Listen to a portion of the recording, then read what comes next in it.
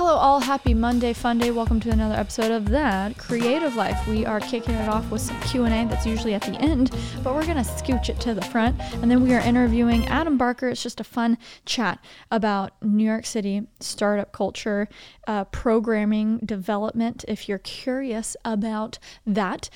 Super fun convo. But before we get started, I just want to say from the bottom of my heart, thank you for listening.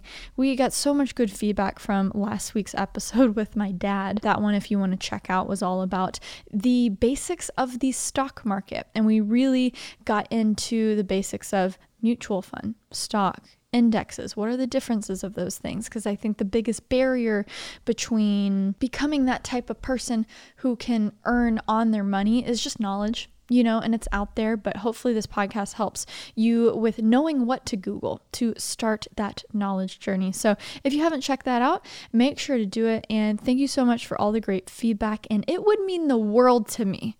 It would mean the world if you left a review on Apple Podcasts.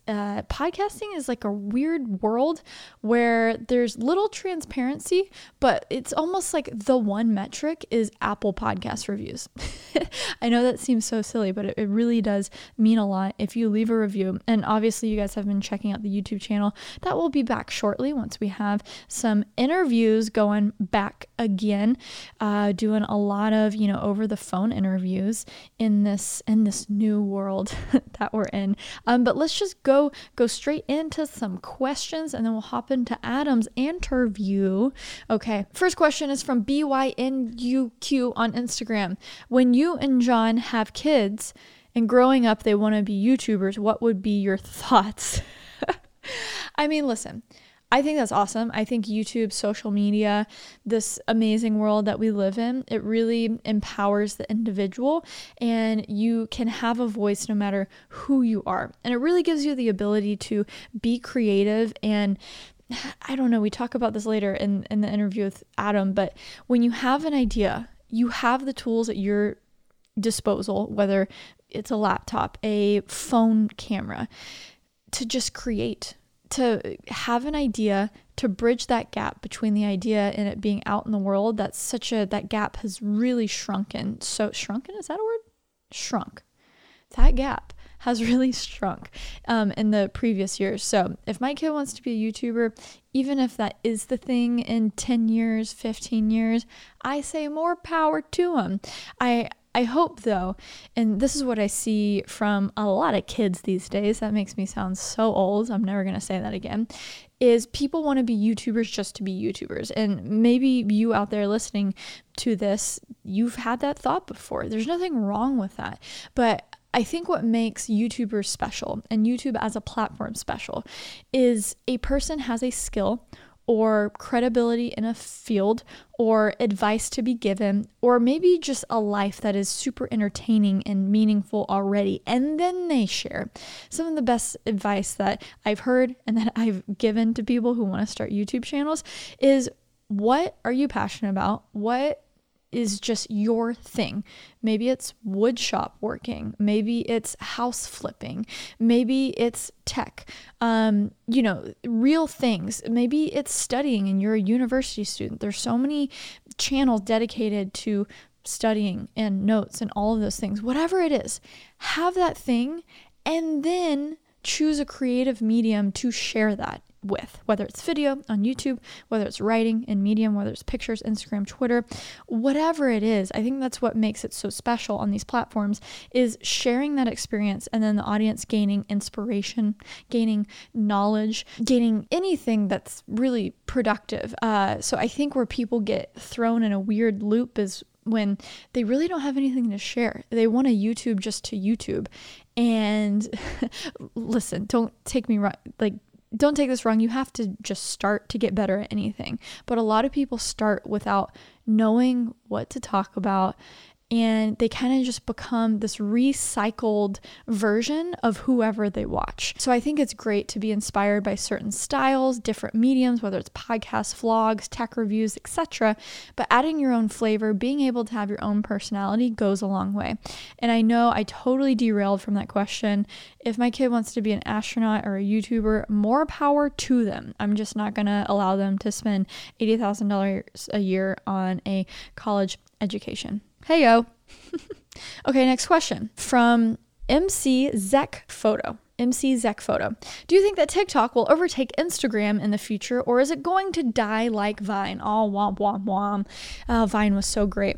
You know, that's a great question and something that people are debating a lot. When Vine was in its prime, I never would have thought that it would die off. However, I was wondering, how are they monetizing this? What's going on? Like, this is so weird that it's not monetized yet. And TikTok seems like it's being monetized in a way, in a very fruitful way. I get ads all the time on there, and their algorithm is amazing. So they're not necessarily dependent on 6 huge talents like Vine was. I remember I obsessively watched Liza Koshy and all the people in that Vine group. But once they left for YouTube, Vine kind of lost something. TikTok is the first platform that isn't reliant on these specific personalities because their algorithm is so good. The algorithm puts videos in front of you where you don't necessarily care who's making those videos, right? I don't remember the last time that I actually followed someone on TikTok, but I'll sit there for hours and watch. And so their algorithm is so refined where you will keep going back to the app because you're entertained. You will keep going back to the app because it's fun to make it. And it's kind of like the lottery thing where, okay, I'm going to make 5 TikToks a day for a month. And literally like one is bound to go viral, right? So it's just such this weird app that doesn't seem like it needs all of the classic things that other apps needed to survive. So I don't think it's going to necessarily overtake Instagram or replace Instagram, but I think it has carved out its own niche in this social media world that no one has done before. It's like a new thing, which is very rare. It seems like everyone's always fighting for, this one finite amount of attention. Okay, last 2 questions. Here we go. Andu Singer says, do you and John help each other editing videos? No, we don't help edit. Well, okay. So back in the day, 2 or 3 years ago, I actually edited one of his video parts, which it was like a fun project, and it was very kind of him to let me do that because video skate parks are such a sacred thing, I feel like, and I really put my own twist on it without knowing how other skaters typically edit their parts, and it was pretty different. He didn't give me any feedback, so I hope it was okay, but that was fun. But I will say, John on the regular has to help me with thumbnails. So I'll sit there and be like, hey, John, is this okay? Would you click on this video? And he'll give me some feedback. And it's reminiscent of in high school, I was terrible at English. So I got help from my mom with English papers. It'd be the night before. And I'd be like, hey, Mom, I need some help with my paper. And it started with her giving me suggestions, but then it just ended up being like, Sarah, scoot over. Let me write this entire paragraph for you.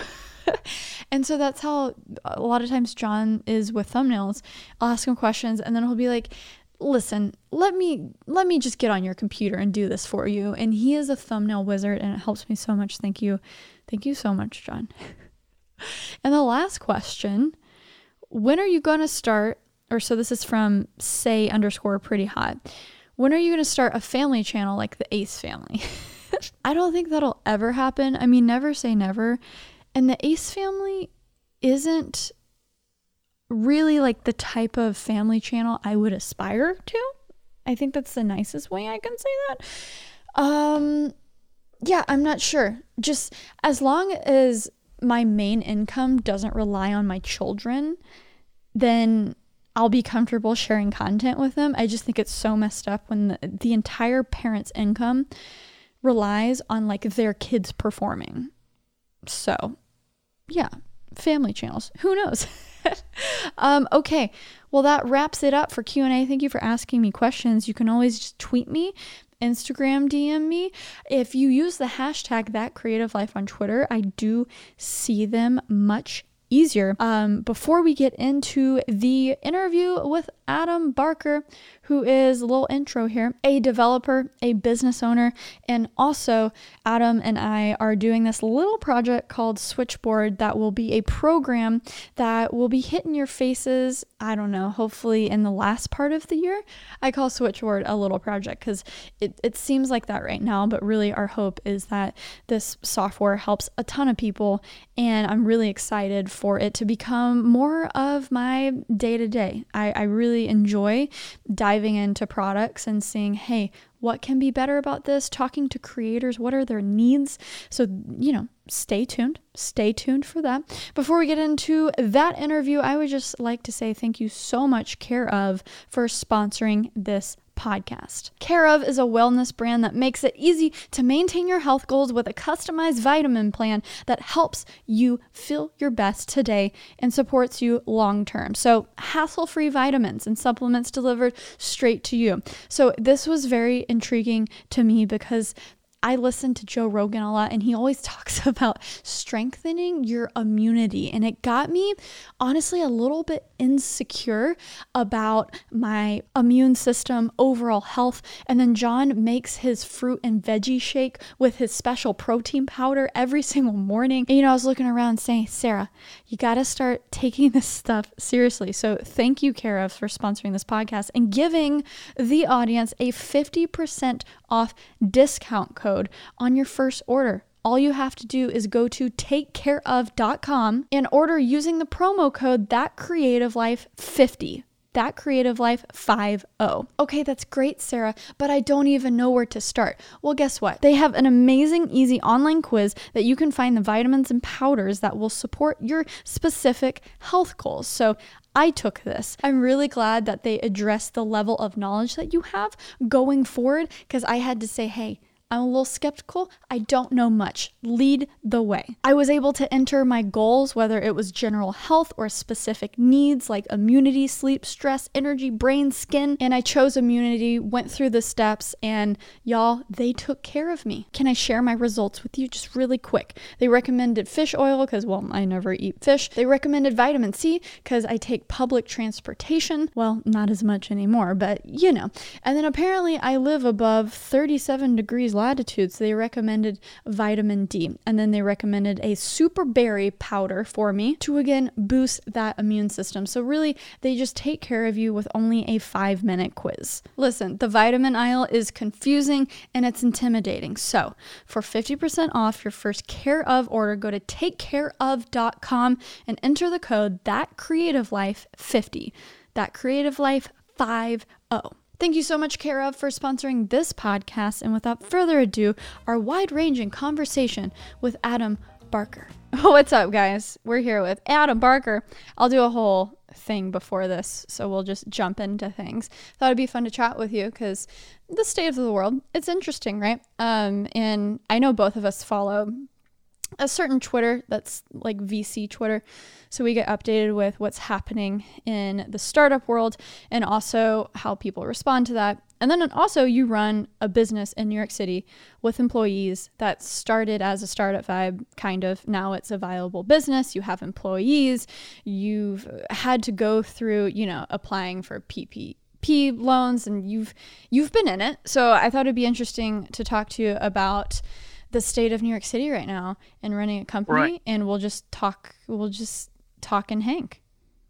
Talk and hang. Yeah. Surviving COVID, the NYC edition. Exactly. And then I've taken screenshots.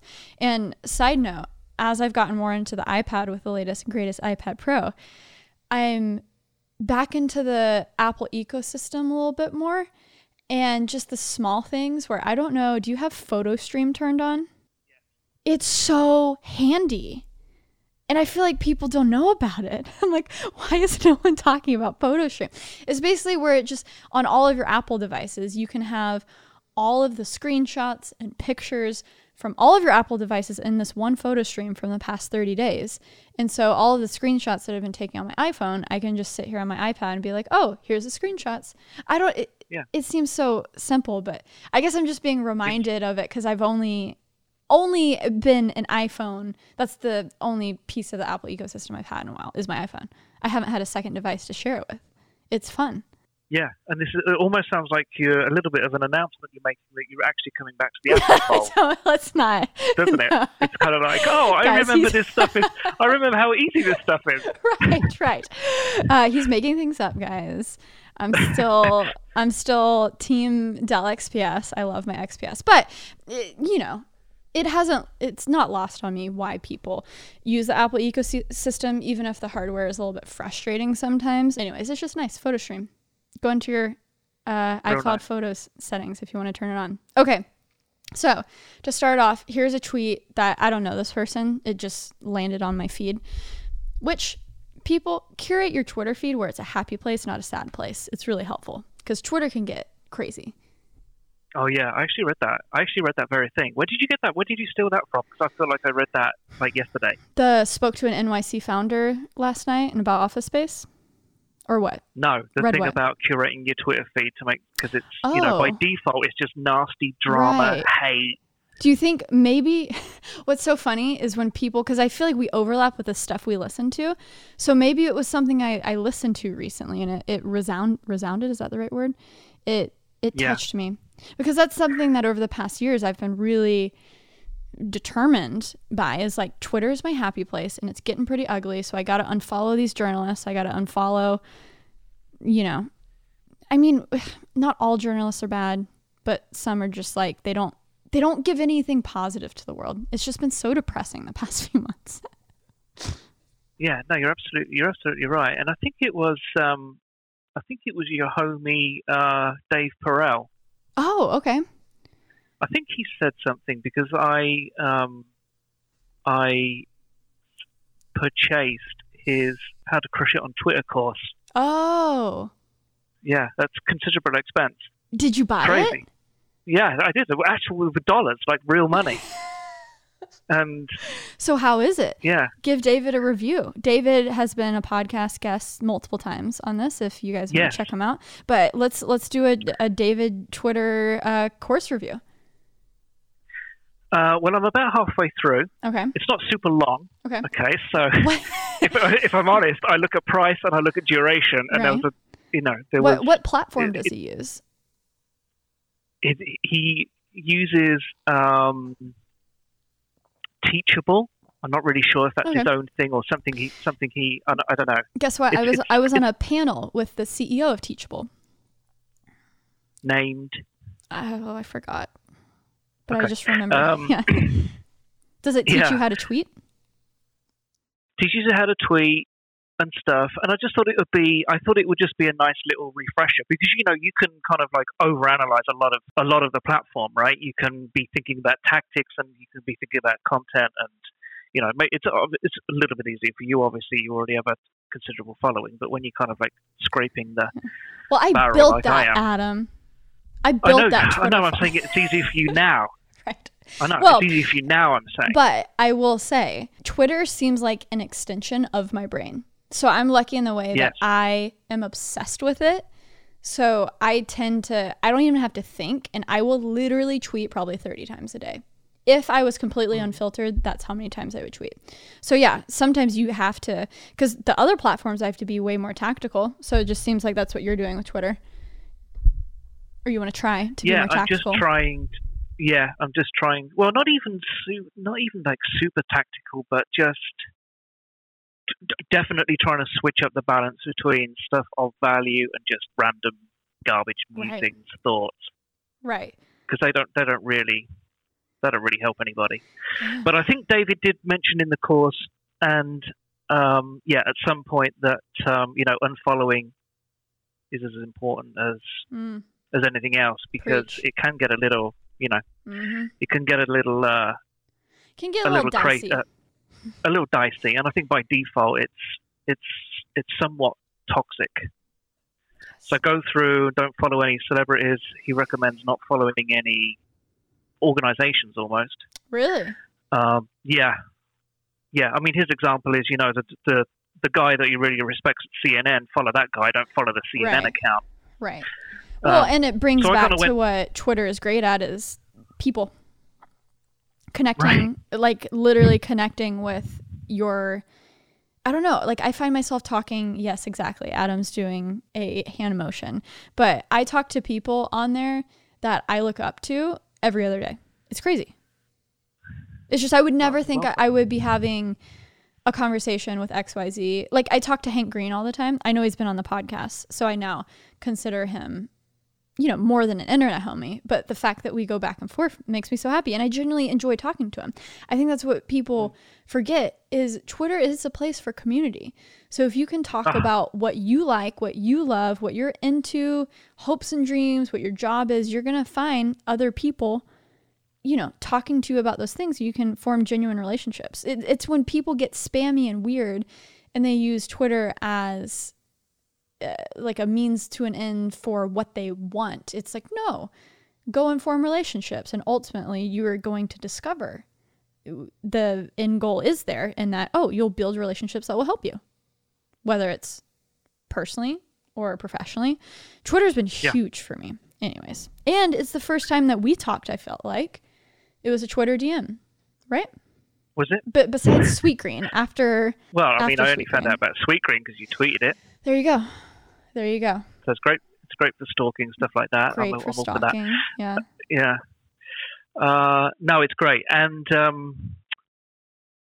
I mean, I went through and just unfollowed a lot because I think there was like 4 years ago, I probably just went through and just was very reckless following, like everybody who, and I think I was probably thinking, maybe 10% of these will follow me back. Great. That was kind of the strategy, but I kind of went through and removed everybody that I couldn't even remember or, had no idea about. And like since doing that, the feed is very much more, now I feel like the feed is more me, right? I'm kind of like, obviously I talk about software development a lot, and there's a huge community of developers that are just beginning in this industry, or they're switching to a second career in development. And that community is massive. So it's good to be able to provide some value with that. So David, awesome course, a little pricey. Mm-hmm. I did actually tweet him for a discount, but he didn't reply.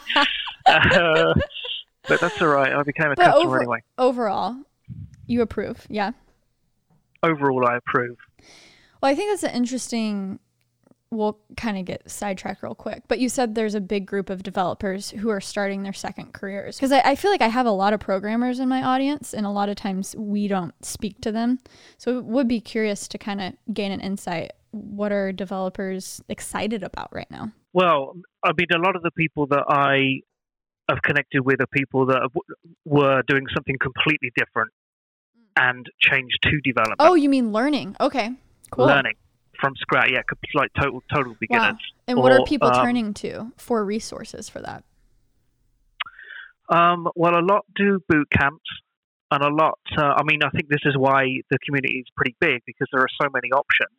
There are so many places to go, right? Even just opening YouTube and just that could be it. That could be your learning path.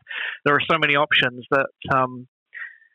A lot of beginner developers need a little more focused advice on similar things to concentrate on within software development. There's thousands of frameworks and there's languages to think about and all sorts of stuff. So I feel like everybody has an individual. Everybody ends up having an individual path, which is kind of interesting because there's so many directions you can go in. Well, I think that's why people get so intimidated in the beginning, because they don't know where to start. And I found, I thought about you yesterday when I saw a video from This Week in Startup with @Jason from Twitter. I don't know if you listen to that, but I've been listening to his podcast more. And he had a programmer on. I think, he had started his own company and stuff. He seems like a big wig person, but still a programmer at his core. And literally he said, I advise everyone to start with JavaScript, and then you can sprinkle in some of the Python, CSS. All those will be like very easy to pick up after JavaScript. And then you can just start layering from there, which I found interesting because I didn't know. As a computer science major, you only learn the building blocks of Python and C, and that's all we did. So I never got into more of the complex languages where you're dealing with other things.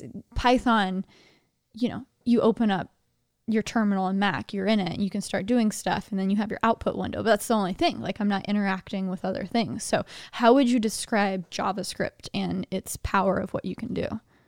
Or Node.js, is that the same thing? Pretty much. Okay. It's just where JavaScript runs. But that's a kind of like a good. That's almost the point. It's like it's such a it's a language that you can use anywhere and apply to anything. So it's definitely the perfect place to start, unless you know that you want to be a data scientist and kind of crunch data and do statistics and machine learning and stuff like that. Then maybe you would choose something else, But if you think, if you just kind of want to generalize, or you're going to be in web development or stuff like that, then JavaScript is the perfect place to start. I would agree with the guest of the. Yes, I don't know his name. For the people who like more models, statistics, the graphical visual stuff, where do you start with that? Well, Python's good for stats and machine learning and stuff, and then R is a good one for, I think, the purists. The statistician purists would use R. So there's a couple of different paths depending on where you want to go. But when you're thinking about development as a second career, you don't always know where to go, which is right. And then there's you don't know what the possibilities are. Right. And these boot camps, it's 3 months for like 10K. What does it run you? Because it seems like that is probably the easiest course. And I'm sure a lot of them, you can do 100% online, especially now. Is that around the price, or what is it? I think it varies. I think that's probably fair. I think, some people get a scholarship to do something for free or whatever. But I think that's generally what you're looking at. But if this is a second career, you're leaving a job to do this, then there's more riding on that decision than just the cost of the course. Right. But I'm a big fan. I'm a big fan of boot camps. Yeah. I like that they give people the opportunity, but gradually I'm thinking there just needs to be something else. There needs to be an addition to it. You can't just rely on a boot camp, roll to your first development job, and expect the world to be rosy. Right. I think there's something in between. Missing that network of people that bridges the gap between that and a job. Yeah, I was actually thinking about this recently. I'm thinking that if you do a 3-month boot camp, you should probably think about spending another 6 to 9 months solidifying a lot of that learning. Giving yourself your own projects. If you're young, maybe interning, if you can afford to have that $10 an hour job. Yeah, obviously it's difficult. It's tough. It's tough to do it, to fund it. But if you can, I think it's always good to go and fill in some of the blanks that get left out on a boot camp, or if you sense that you're kind of like really passionate about it, then going and do some of the more fundamental stuff that you would get if you did a CS degree. Why programming? I feel like this is coming like a PCA for programming, but because for the people who don't know, I did electrical engineering and then computer science for literally 3.5 years, but it just wasn't for me. But I 100% understand the value, and still to this day, I wish I still had more, because I think the most powerful thing about it is you have an idea in your head and then you can just do it, right? It's insane. You really don't need much more than an idea in programming, whether it's an app, a website, anything. But what do you find the most powerful thing about programming? Because for you, it started in like banking. It wasn't the most exciting thing, but were you excited about it then? Did you see the future of possibility? Well, I mean, I started programming when I was a kid, like when I was super young. So I was always, I mean, I was always excited. I always knew that it was what I was going to do. I never really questioned anything else, and I did a 2-year community college type thing and wanted to start work straight away. None of this I questioned. I just kind of got on and did it. So the banking thing was kind of like freelance when I thought I could just make some more money, instead of sticking around in a permanent job somewhere, getting more miserable. And why did you like it there? Because you told me something recently that stuck out to me. You were around people who were pushing you, right? Yeah. Well, it's the when you go freelance. I mean, the freelance contractor community in London when I started was serious. Like it was a huge part of the industry, but it was super competitive and tough to kind of like break into. And I was pretty lucky, and I got a couple of recommendations. And once you kind of get a recommendation, you can kind of like move around on those recommendations. You don't really need to interview eventually. But it was tough, and you end up hopefully you end up in a pretty strong team. And I was always invariably felt like I was the weakest in the team. That's another layer of pressure. I mean, I met some great people and learned a ton. I learn a ton all the time anyway. But it wasn't always, you're not super comfortable. It's not. Contracting keeps you on your toes. Yeah, you're not floating along, especially in a bank. People just get fired at the top of a hat, and you don't want to be fired because you're on a day rate, and until you've built up a bit of a buffer, then you've got to go home and kind of start again, and try and find something else. So it was a little intense. I mean, people had it way worse than I did, but in terms of picking up knowledge and in terms of finding your place in the team, it was great. You can't really beat it. I have a lot of respect for anybody that freelances in any capacity, creative, engineering, anything. It's empowering, but it's definitely scary. So a weird balance of like, I can do whatever I want. It's a Thursday and I'm going to watch Netflix all day. But then like, that's the only day in the past 30 days you've been able to do that because you've been working nonstop. I feel that. Yeah, but you're right. It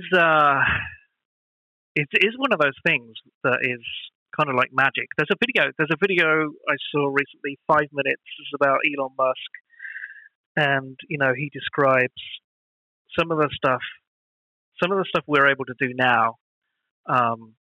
20 years ago, people would think was pure magic, and I kind of think the ability to like sit down with a laptop in your home and build pretty much whatever you want is close to magic. 100%. So, like I would not have a job even 15 years ago with what I'm doing. My path, right, if I really wanted to do it, would probably to be like a local news anchor or something, sharing stories. Can you imagine me doing that? Not really. Yeah. But that would be pretty good. That would really be my only path, I feel like, which is terrifying.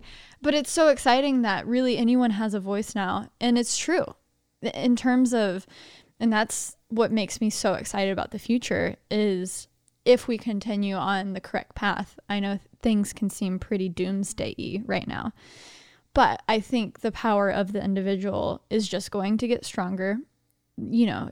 Anyone can have a Twitter account, a YouTube channel, and have their voices heard or build that product, which is so cool.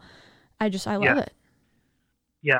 I really hope that during this time, which has obviously been dreadful for many people, that I really hope there's just like thousands of people have just decided to start the thing, right? They've just been at home, they're stuck at home, and they've just been like, oh, I'm just going to try doing that. And I just hope I hope there's like many thousands of people that are now on a path that this whole coronavirus thing has opened up for them. And they'll just look back at it as being a super, like a crazy, weird time. Mm-hmm. You hear stories all the time. 2008. Oh, I want to do this thing, but I had a job. I got fired from the job. So I finally did that one thing. And hopefully, it gives people permission to do it who haven't had it in the past.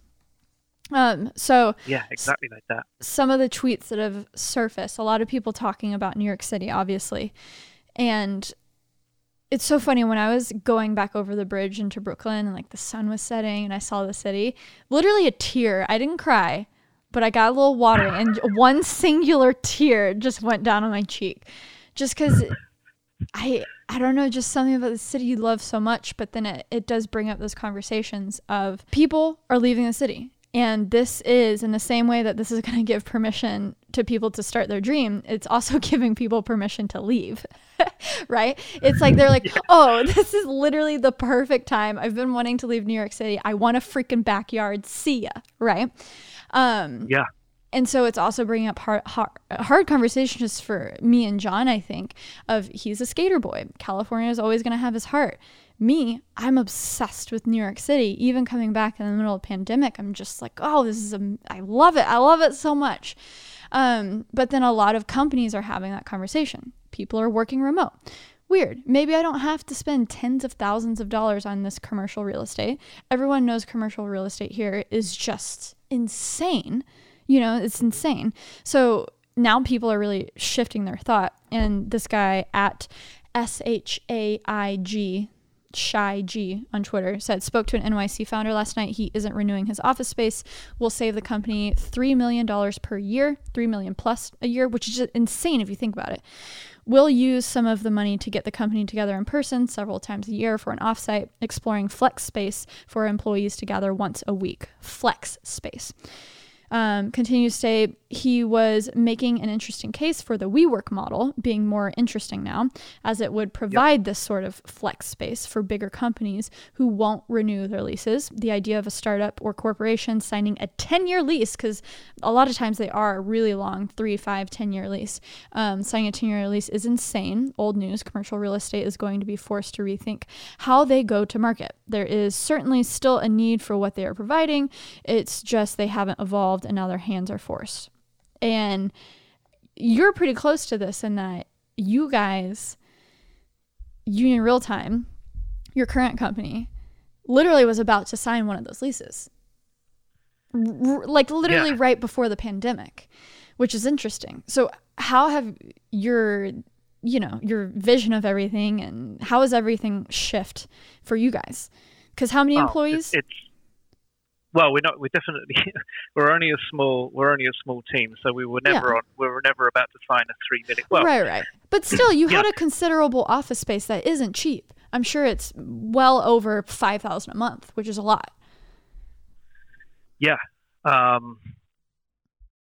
I mean, our current space is not huge by any means, but it is a considerable liability to have on your books. And the lease expires in August, so February sometime we started having a conversation with Cushman & Wakefield about what the next move is. And we thought we had 6 months to kind of like get it right and figure everything out. But it's that concept has literally just been blown out the water. Literally just we've done a complete 180 on it, and the flex space thing could now be huge. This could save WeWork. We were just literally right before this, everyone was writing their think pieces on like everyone's freaking idiot, and SoftBank bought out the founders and stuff, and all this stuff was happening, and now people are like, actually I wouldn't mind signing maybe a 6-month lease for a little bit of and free coffee, so I wouldn't have to worry about that. Or my employees can come and go as they want. Interesting. Okay, editing Sarah is going to butt in real quick because I actually discovered this awesome Twitter thread from 2018 talking about the role of an office and the open floor plan, etc. Since everyone is talking about that right now, it is from at JG Heller, on the Twitter, and he's basically arguing that like open space is the worst. Remote work works. But for the times when you do need an office, the best model is the university model, or how colleges are structured. And I thought it was actually pretty interesting. So he said it breaks it down into 3 spaces. The library, and I'm reading his tweets now. So it says, the library, a place to do solo work and get resources, which today takes place on the internet. Silence is enforced by staff and peers. There is no assigned seating. The library is not my office, yet there is no time limit on sitting.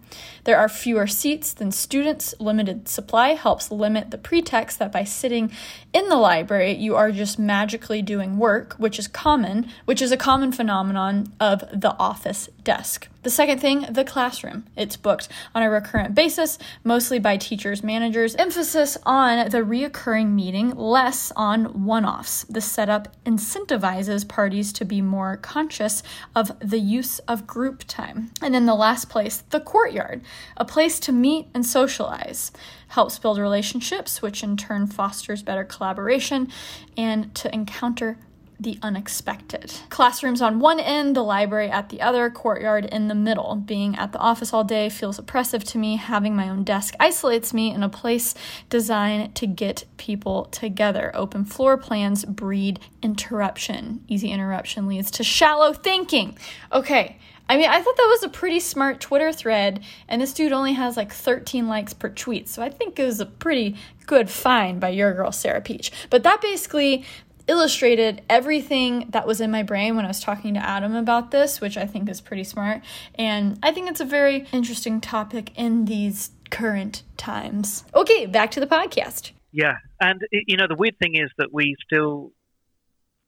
had 2 or 3 conversations with our person at Cushman Wakefield about what we still want to do, and we've been like, it doesn't really make any sense for us to even think about this right now.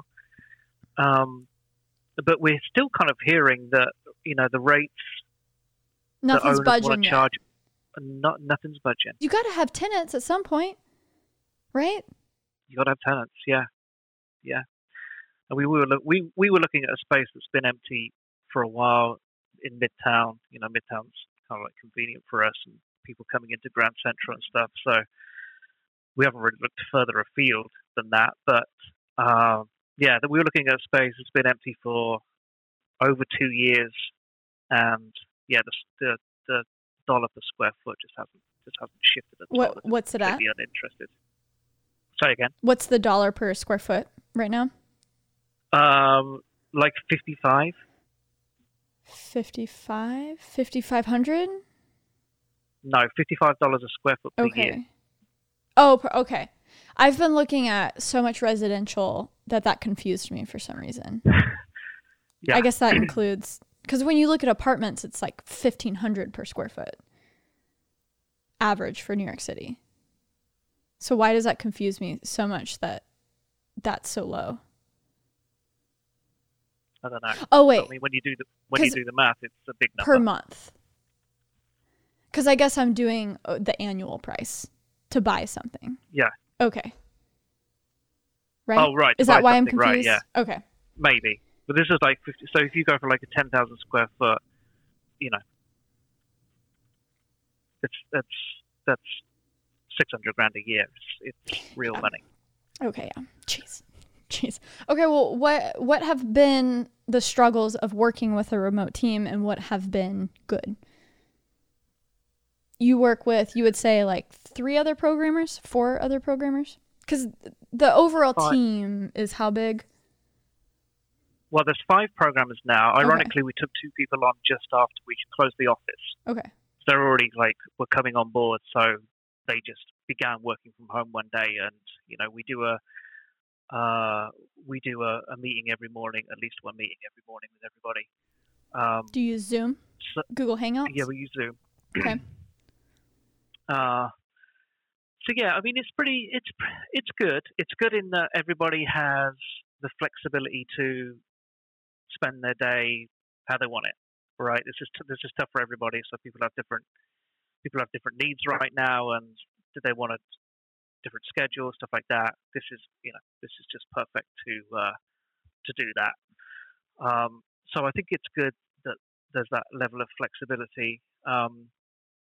When you're having like a technical conversation with somebody on Zoom, and it can get a little tedious. It can get a little, yeah. It can because you're not necessarily there to where you can just be like, give me your keyboard, I'll show you. There's still some of that that's lost in translation. There's still some of that, yeah. The tools are there, but the fluidity of being able to do that as seamlessly as being next to the person isn't quite there. It's like 70% of that experience. Like you can share code and live code together. It's not perfectly seamless.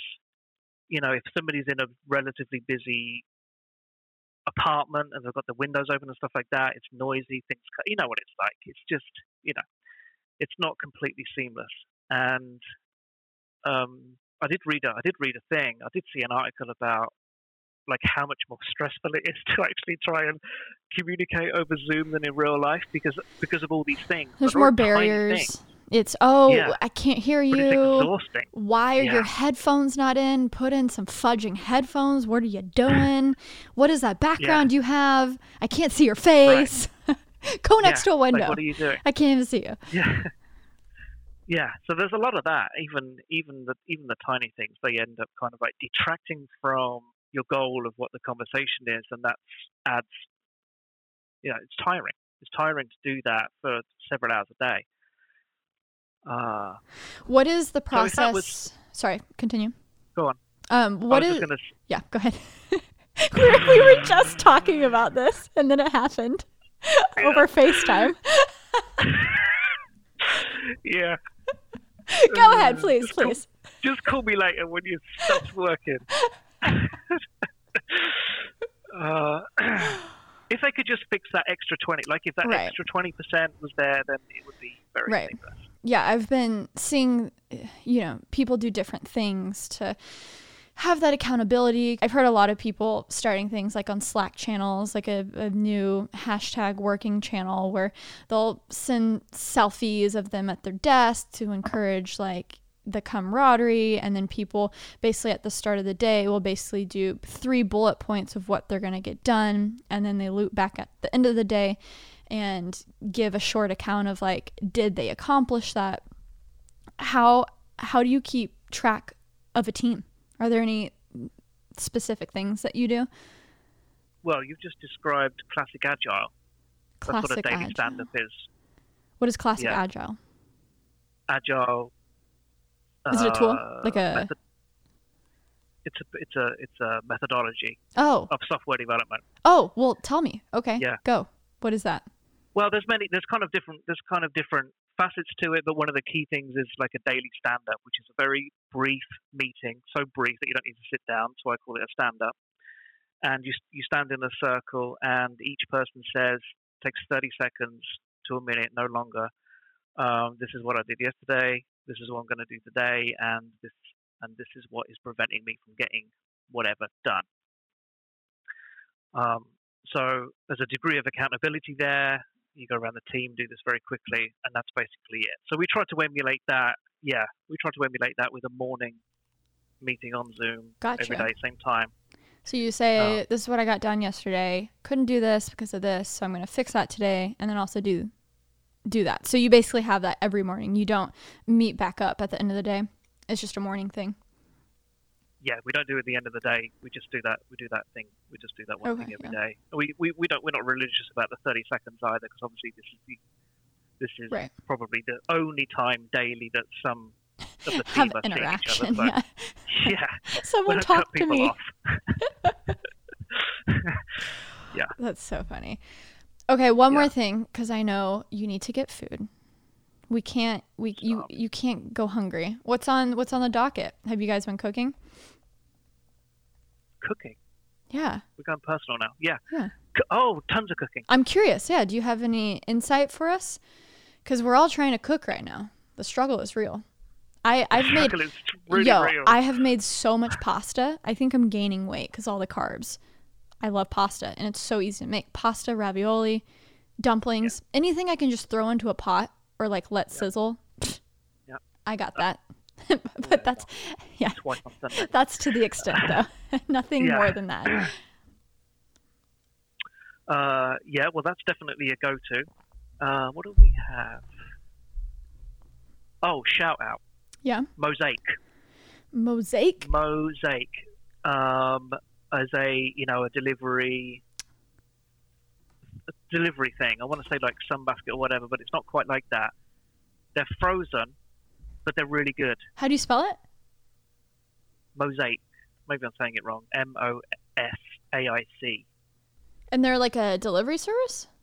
Yeah. Oh, interesting. Oh, is it vegan? Plant-based? Yes. Wow. Plant-based, yeah. John would be so happy. Yeah. They were actually pretty delicious, but they are a fallback, right? This is like when if you're working away and suddenly it's like 9:30 in our case, then we don't want to start thinking about cooking at 9:30. So, wow, that butternut squash risotto looks amazing. Yes, peanut tofu bowl. That's also pretty good. Okay, well, shout out to Mosaic Foods. Sponsor the pod. The mushroom and truffle risotto is my favorite, actually. Interesting. Oh, well, there you go. There you go. $15 off. Code first box. Say no more about it. There you go.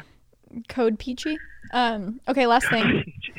Code Peachy. So last thing I want to talk about was some news broke over the past few days, which is hilarious that this is still happening because, the world is ending. You would think companies raising tens of millions of dollars would halt.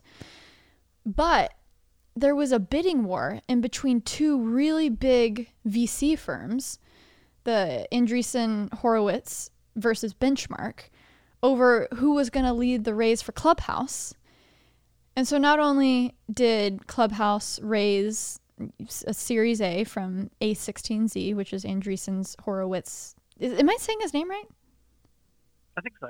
Okay, it's that dude's. I don't have a problem with your pronunciation. Okay, there you go. So they won, right? And because of that, because those two firms were fighting over it, there were things beyond just raising money. And the two founders, I didn't know this existed.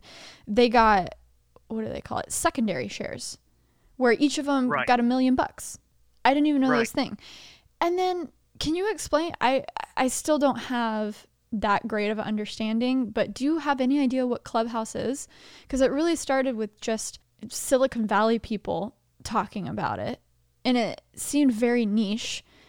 And there's people joking on Twitter, oh my gosh, there's like 8 people on Clubhouse. That's $1 bajillion per user customer acquisition. Do you have any idea what Clubhouse is, and why are people fighting over raising money for it? And why is this happening? To be honest, no. I mean, I went to download it. I'm not even sure I downloaded Is it in the App Store? It's literally just a voice chat. I thought it was a live streaming thing, but it's literally just a voice chat app. So there's no video. Well, there you go. I completely downloaded the wrong. Yeah. No, that's the thing. I don't think it's even on the App Store. It's only via test flight. So that's why people are like, "Oh, it's exclusive." Oh, I see. So they're at a $100 million valuation. Okay, here we go. Clubhouse is a voice-based social media app with less than 5,000 beta test users. Prospective listeners have to sign up for a wait list via Google form. Here we go with the wait list stuff, as the app is not yet in the App Store. Several months ago, Clubhouse had 0 users. It didn't yet exist. Okay, that was a dumb sentence. Now, after a competitive funding round that pitted 2 of Silicon's best-known venture capital firms, Clubhouse is now valued at $100 million.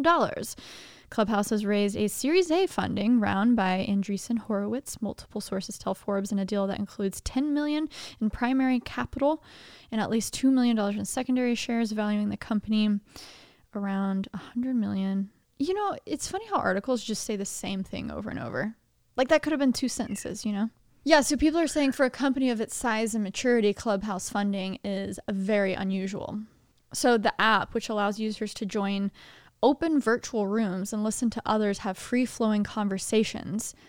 You raise your hand to be invited to speak or get tapped by those already speaking to more actively participate, has proven red hot with venture capital. Isn't that Discord? How is that not just Discord? Oh, I just saw. Yeah, I saw it was. I don't know what the difference is, but I saw it was closely aligned with. Oh, similar to, yeah. Adam, I'm telling you, if we don't have $1 bajillion in fundraising for Switchboard, I'm going to be asking questions. Well, I don't need this. We definitely don't need this level of... Well, no, that's the thing. I think that's the joy in having a product that is self-sufficient, is you don't have to rely on funding. But then it's almost like you have this chip on your shoulder when you see people like this get so much money for such a not special idea. You start thinking, well, give me money. Give us money. Well, yeah, but it's a double-edged sword, isn't it? Because, like, you know, when you take money, that's when you get a boss. Yeah. No, that's right. 100% right. Now, we're just kicking around our apartments in our pajamas. Yeah. I don't know if you would. I actually put on jeans today, which is a great first step in the right direction. Yeah. Like, we don't have a care in the world. Like, you take 10 million and, you know, somebody comes along and says, we think you're worth 100 million. You go, yep. And then you go home and think, okay. So now we need to...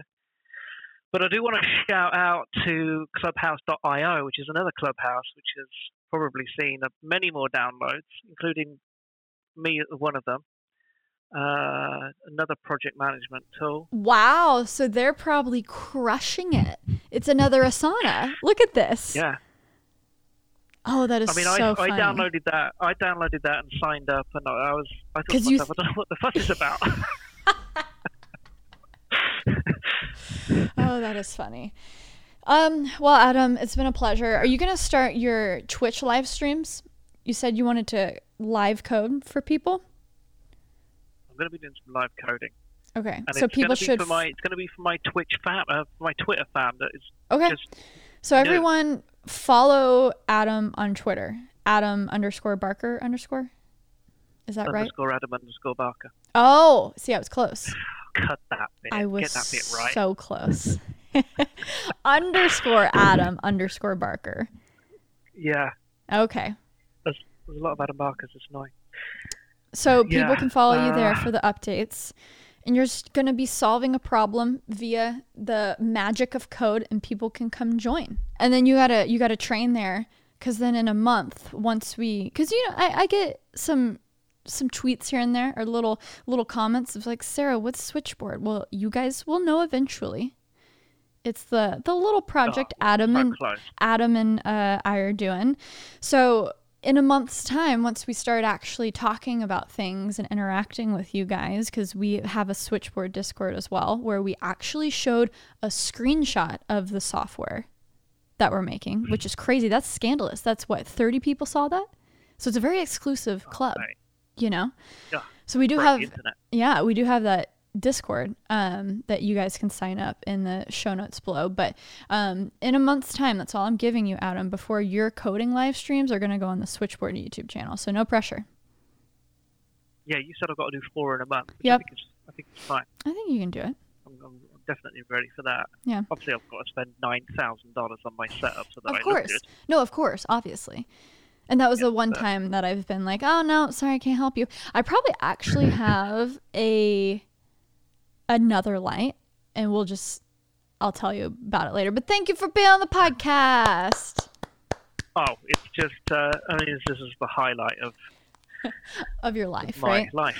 Yeah, you're welcome. Yeah. You're welcome. Thank you for taking the time to get everything set up, which was considerable. So stay tuned. Thank you for listening to this Monday's episode of That Creative Life. Thanks for hanging out with us. Follow us down in the show notes below. And until next time, thanks for listening.